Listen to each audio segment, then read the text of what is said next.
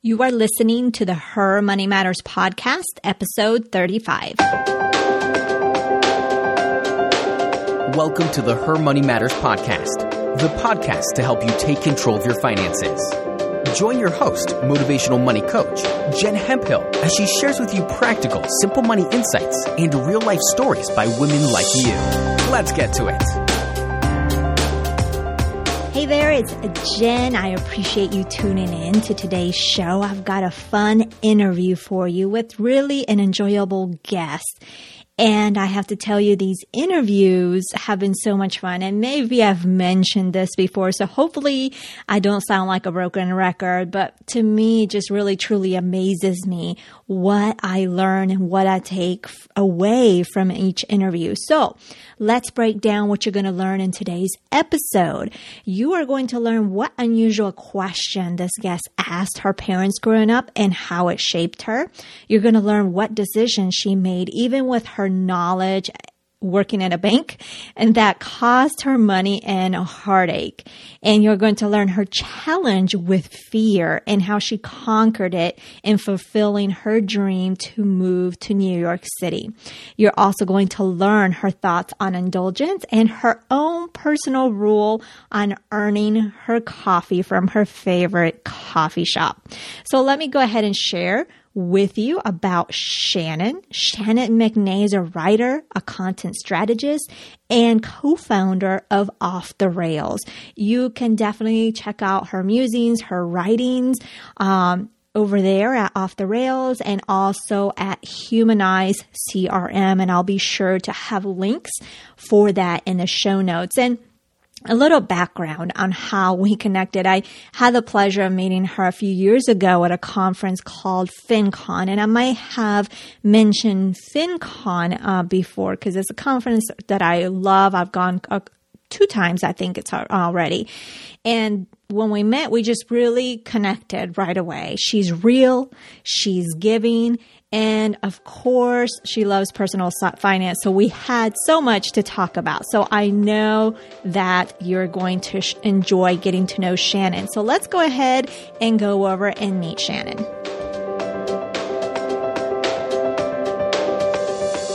Welcome, Shannon, to the Her Money Matters podcast. I'm really excited to have you here and to get to know a little bit more about your money story, even though I know you a little bit. A little bit. A little bit. You know me. We know each other. So I'm excited to have you here and learn more on your money story. So you ready to dive in? I'm ready. Awesome.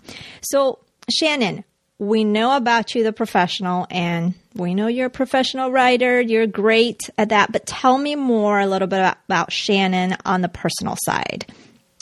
On the personal side? Yes. Well, I'm originally from Cincinnati, Ohio. And when I was 25, I fulfilled a lifelong dream to move to New York City. Woo-hoo. And I know it took me a while.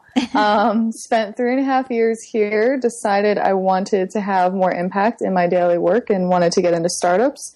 So moved to San Francisco and spent 3 years there and then lived in both places for a while. And now I'm officially back full-time in New York. I don't know.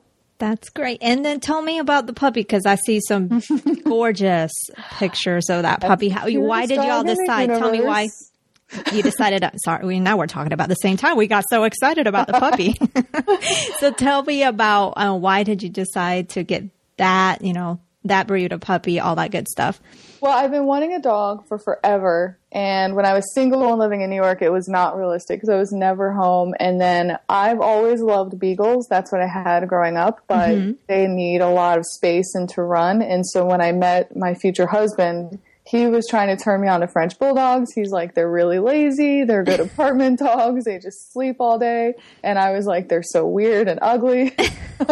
And then over time, they grew on me. And then I just realized it's the more responsible kind of breed for an apartment dweller. Gotcha. So they're expensive and they have a lot of potential health issues. So that was something we had to think about. But really just wanted something that we didn't feel bad if we weren't home much. So right. Yeah, we've had a lot of vet visits as was expected so far. But Gotcha. she's great, and she is perfectly content in our tiny little apartment. So And that's she is a cutie. What's her name? Her name is Lucy. I named her after Lucille Ball because she's red. And her middle name is Toby, after Toby from The West Wing. Really? She's got a middle name. She does. I have no middle name, and your dog has a middle name. I love Toby, and I just wanted a reason to call her that, but we couldn't call her that for the first name, so. And I have 4 names. I'm Catholic, so I've got middle name, confirmation name. I've got names coming out the butt, so. Well, I'm Catholic, and I have no middle name. I don't know how you pulled that off. I don't know. That's just, a question I'd like to know. But anyways, so tell me about how you grew up around money. I want to know it all. Whatever you feel comfortable, actually. Money was not a fun issue growing up. So I grew up in what at one point was a really nice, well-to-do neighborhood. And then due to city planning and a bunch of issues, it became more or less inner city.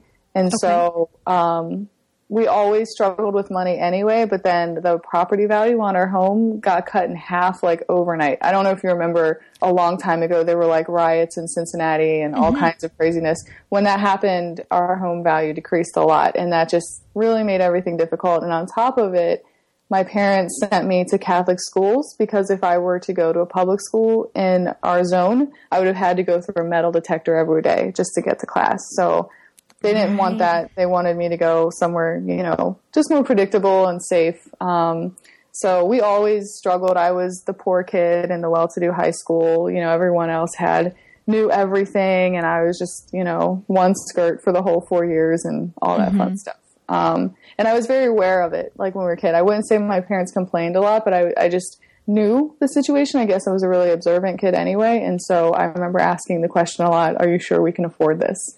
So we'd be at the grocery store. Most kids are putting things in the cart. And I you was were taking things out of the cart. I was like, no. Right. You're very responsive and definitely very observant. So tell me about some of the conversations that they had, or were they just very quiet around money?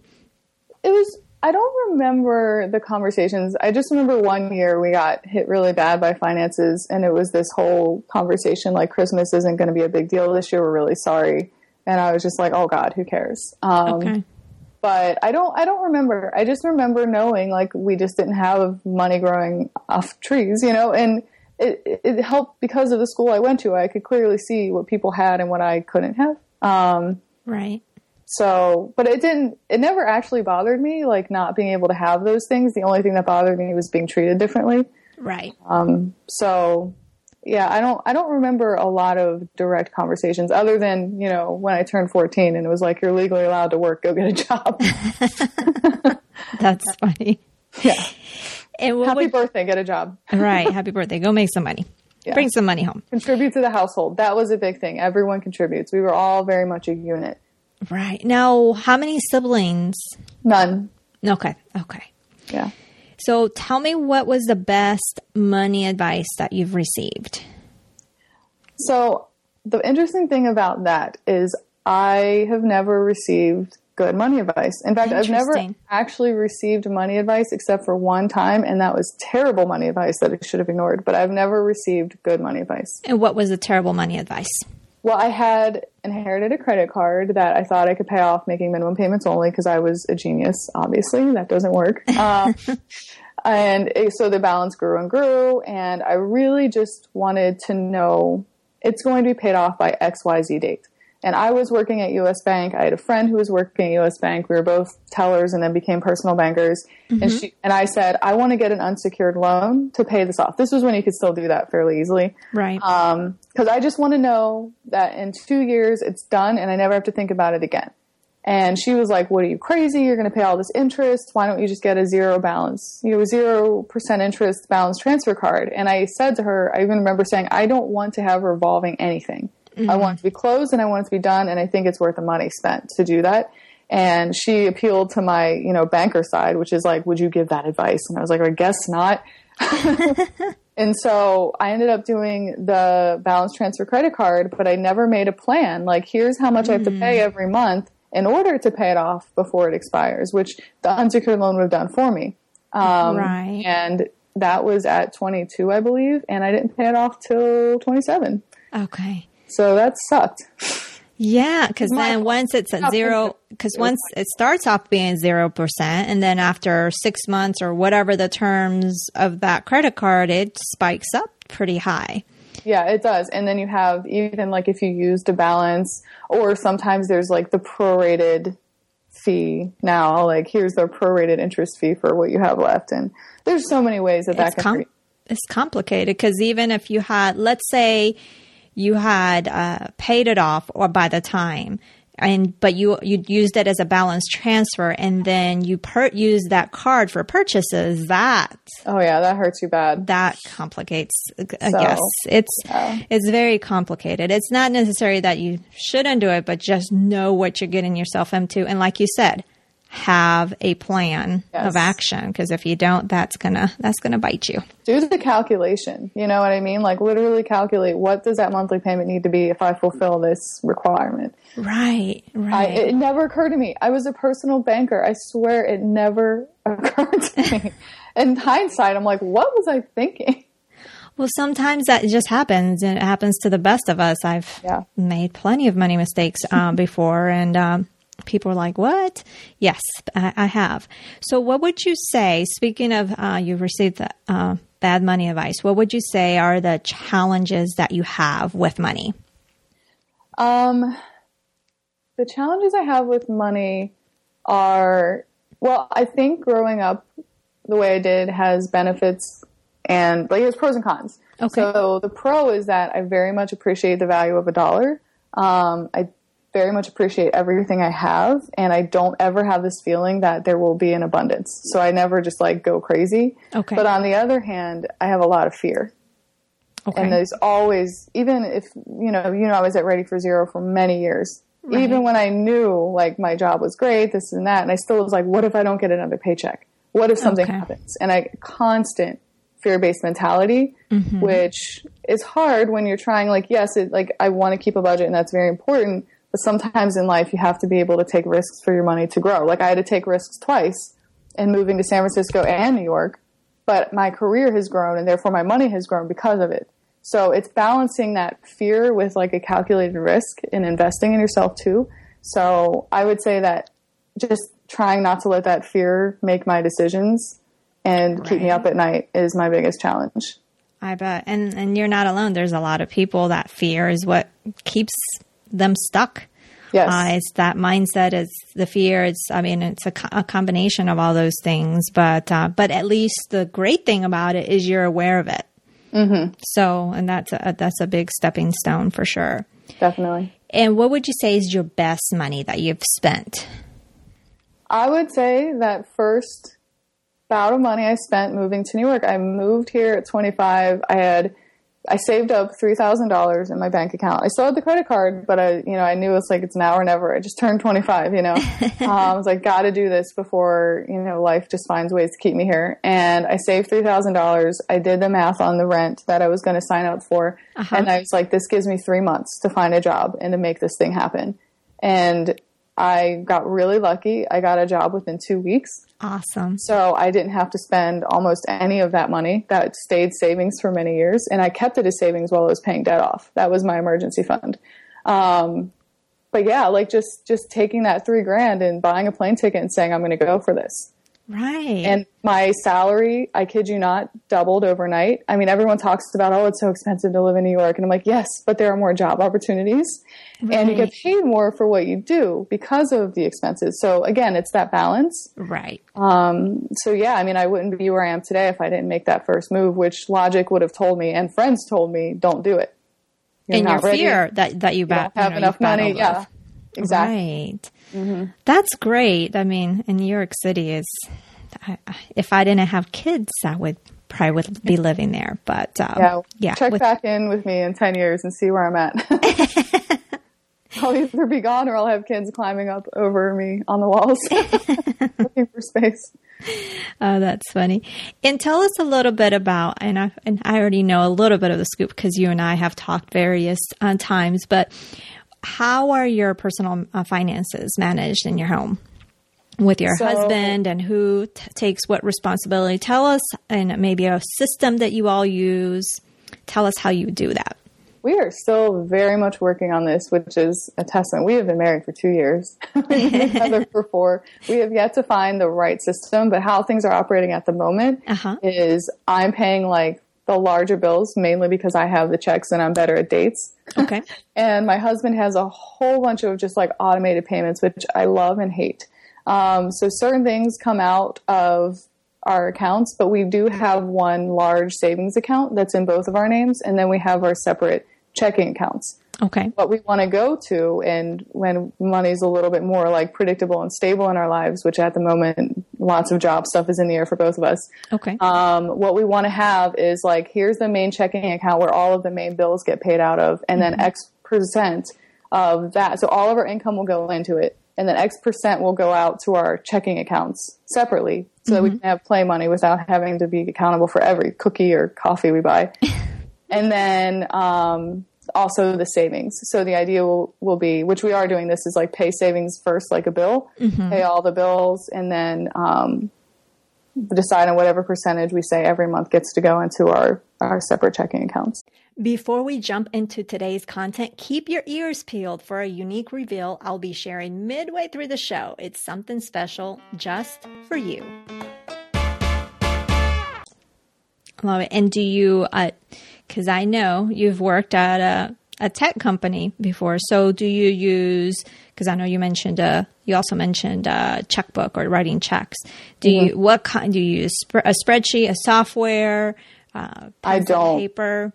I honestly, I have it all memorized, which is really weird. I don't have a lot of bills though. Like I have student loans, I have cell phone, and I have rent. The reason that my husband's kept a lot of automated payments is because of what he does for a living. He has a whole crap ton of charges that come up, like Amazon server fees and stuff like that. So he has, I think, a spreadsheet of all of that, and we haven't merged it yet. But for me, it's a very simple process. I pretty much, money comes in when it does. I pay everything out, close my account. I do cash budgeting for the rest, so I don't even have to check anything. Perfect.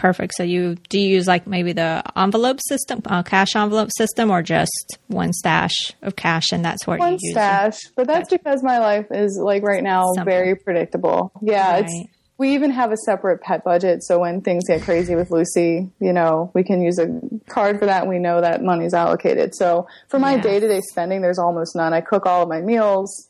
I have my snacks made at home. Pretty much, I just buy coffee. Well, coffee is... and like a Subway pass, and that's about it. Right. No, perfect. And I love that you mentioned the pet budget. We do that as well, having our dog, because those vet bills can be expensive. And granted, he's really the only one with, if anything, I mean, he just has allergies. We're, out of all the, the rest of us in the house, he's the one with some sort of health issue, and it's really not that bad. It's just allergies, but whether he breaks out or whatever the case may be, those add up. Or if he is a high energy dog, since he's a lab. So sometimes I take him to daycare, let him run around, because especially in the wintertime, where I don't, and granted where we're at in DC, it's not that cold, or as cold, it's still cold. It will be cold. Cold is cold. Cold will come. Cold is cold. Yeah. But just for those type of things, it's good for him to go to the daycare, but you have to, and that has made such a difference, because I can, when I buy the dog food, I know where it's coming from, where I take him to the vet, when I take him to daycare, those type of things, it's all taken care of. So I think it also helps you not freak out too. Like when you know that's allocated, because honestly, we unfortunately thought we were doing the right thing by going to a breeder. We thought, okay, this means her health will most likely be better, this and that. We can't afford a rescue right now. We got her from the breeder with 2 parasites. And since that first week, we have had health issues with her almost constantly. But yeah, like once we finally sat down and we're like, we now understand what this is really going to cost. Put the money aside, and that way if we need a stool sample or something like that, it's just like, okay, do it. And it's not like, can I afford it? Like whatever, like you don't want to have to make that decision when you're worried about your dogs. So it's like allocating it right away, paying that fund first. It just makes life easier. It does. And especially with the automation, it makes things easier. You don't think about it. and it's done. Yeah. So that's perfect. And what would you say, we talked about the best money that you've spent. How about the worst purchase? Anything I put on a credit card ever. Anything. But is there one that particular that really stings to this day that you can think of? No, it was always just these little things that you think aren't a big deal at the moment, and you swipe your card and you're like, oh yeah. And you think you have some idea of what you owe that month. And then all of a sudden years go by and you're like, what do I have to show for this ridiculous balance that I have to pay off now? And it's always $20, $30 at a time or less. It's literally my biggest problem is like, I will nickel and dime myself, which is why I've had to go to cash. Some people think cash is easier to spend.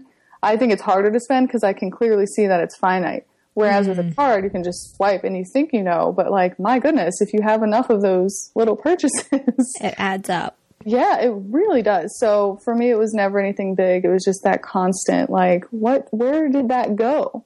Right, right. And it could be even something that, for example, and we've already talked that a coffee, if you put it on a card and those things that, well, the coffee's gone and I've drank it and look how much I've been paying on it for those type of things. The meal's out for me. Cause like, I do believe that some things are worth spending on. I had friends who used to tell me like, you're trying to pay off debt, but you'll spend $5 on coffee. That makes no sense. And it's like, you don't see that I pack my lunch, I pack my snacks, I eat dinner at home. When I went out to dinner with my friends in my 20s, I would only buy dessert because I was always 1/4 of the price. So I would eat dinner and then I'd go out with them and have dessert. So it's like, you have to allow yourself some things to look forward to. Absolutely. And I even had a deal with myself to earn my coffee. I had to do a half an hour writing at the coffee shop every morning.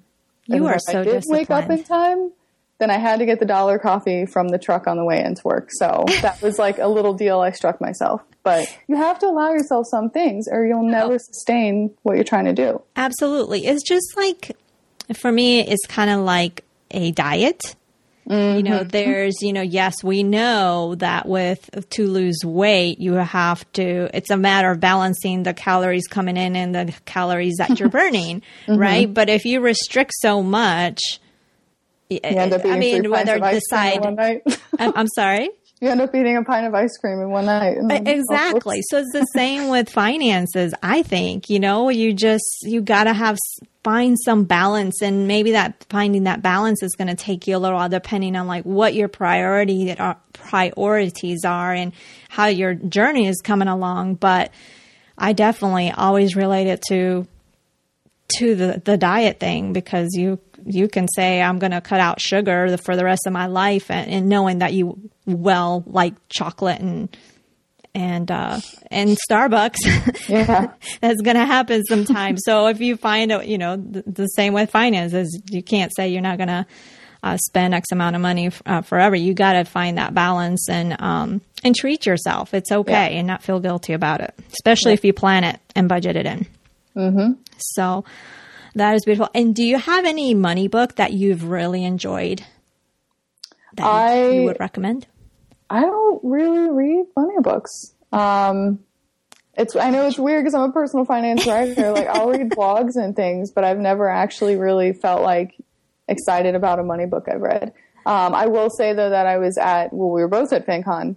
And who was that speaker? The one-page financial plan. Yes. Carl Richards. Yes. I have his book, and I'm very much looking forward to reading it. Because I like that he has a very straightforward approach, and he makes things that seem complex very logical and simple. So I imagine that will be one that I really like. That is one with the drawings and everything, just keeping it simple. I have not read that one, but it is on my list to read for sure. And he was so great. He was amazing. What a great speaker. Yes. So, yes. And I know you listeners, I will link the link to his website so you can check him out and learn more about him. But he is definitely a phenomenal speaker. And I believe writer. I haven't read his book, but it looks really... and a regular guy. Yes. So accomplished, but so humble. Yes. So that's part of why I think I want to read his money advice too, because I don't feel like it's going to come from this place above. True. Very true. Very true. And is there any money quote that sticks out that that you would consider your favorite? I like pay yourself first. I like the idea of, if you want to save money, pay to yourself first as soon as you get paid, just like a bill. Right. Otherwise, it won't happen. So that is a good one, and is definitely something great to follow. Well, that was awesome, Shannon. I know this podcast is all about making money simple and taking control of it. So how would you finish this sentence? Her money matters because... Her money matters because it will enable her to live the life she really wants. Perfect. I appreciate that, Shannon. Now, where would be the best place for people to find you and learn more about you? Right now, I would say Twitter. Okay, perfect. I'm on the fence of starting my own personal finance blog. I have a website where some of my work is linked, which is shannonmcnay.com. Okay. But yeah, I think Twitter right now is the best until I decide, am I ready to dive into my own blog or not? That's the best place to find me. Perfect. Well, I'll be sure to link those two in the show notes. And Shannon, thank you so much for joining me and sharing all that with us today. So I appreciate that. And I know you and I will be talking again soon. Yes. And thank you so much for having me. I'm so honored to be a guest. Oh, no. Thank you for being here. That was so much fun. I always enjoy talking to Shannon, whether it's on the phone or in person or via text. So I hope that you enjoyed our time with her as much as I enjoyed chatting with her.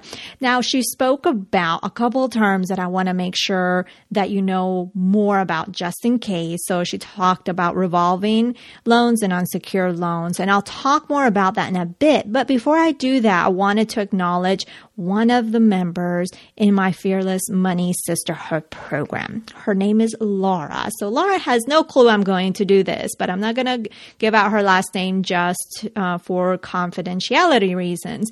But Laura, one word that I would definitely use to describe her is driven, and driven to the core.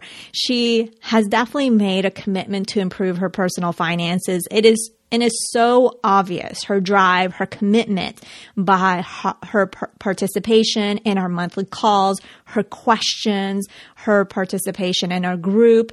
And she not only consumes the content, the materials, that tools that are provided within the membership program, but she takes it a step further and actually implements and put it into action. And I completely love that. So Laura, I wanted to acknowledge you, your hard work, and to tell you to keep it up because you are doing amazing. And I know that those goals and aspirations that you are wanting to achieve with your personal finances are going to come to fruition. Just keep up the hard work, keep up that drive, and keep up that action.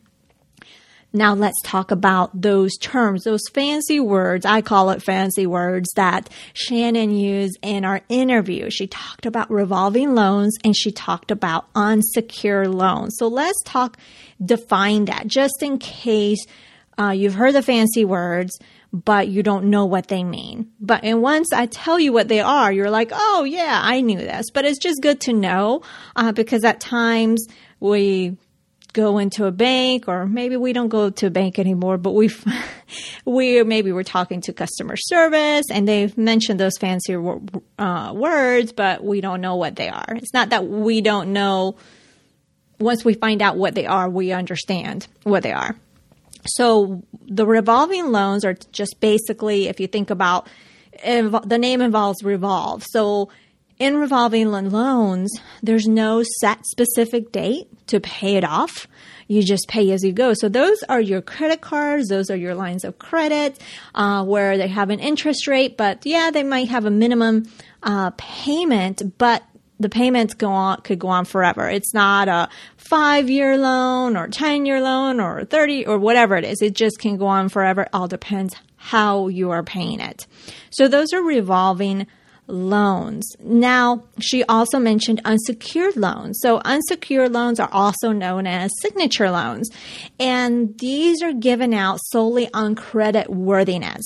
Okay. So it is a finite term to the loan. And there's also a definite payment. So it's a given. You pay a certain amount every month, and you're going to be paying that amount for X number of years, depending on the terms of your loan. Okay. And it is considered higher risk. So the interest rates tend to be higher. But there is also another term. Okay. And that term is secured loans. So secured loans are your vehicle loans, your mortgage loans, because these loans need collateral, which makes the risk in the eyes of the bank lower, and the interest rates are lowered. But you have collateral. They can put a lien. You put up something that in case you default on the loan, you have to give that. So in a case of a mortgage, if you default, especially for an extended period of time, guess what? You have to give the house back, right? So it's some sort of collateral is that you put, and that's how they give those loans.